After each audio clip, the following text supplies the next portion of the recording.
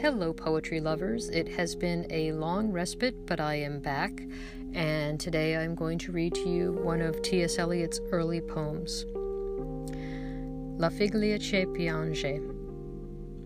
Stand on the highest pavement of the stair, lean on a garden urn, weave the sunlight in your hair, clasp your flowers to you with a pained surprise, fling them to the ground and turn with a fugitive resentment in your eyes, but weave the sunlight in your hair.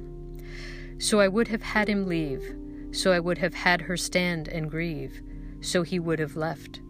As the soul leaves the body torn and bruised, as the mind deserts the body it has used, I should find some way incomparably light and deft, some way we both should understand, simple and faithless as a smile and shake of the hand.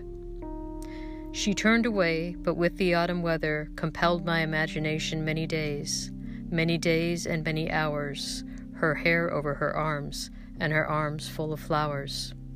And I wondered how they should have been together. I should have lost a gesture and a pose.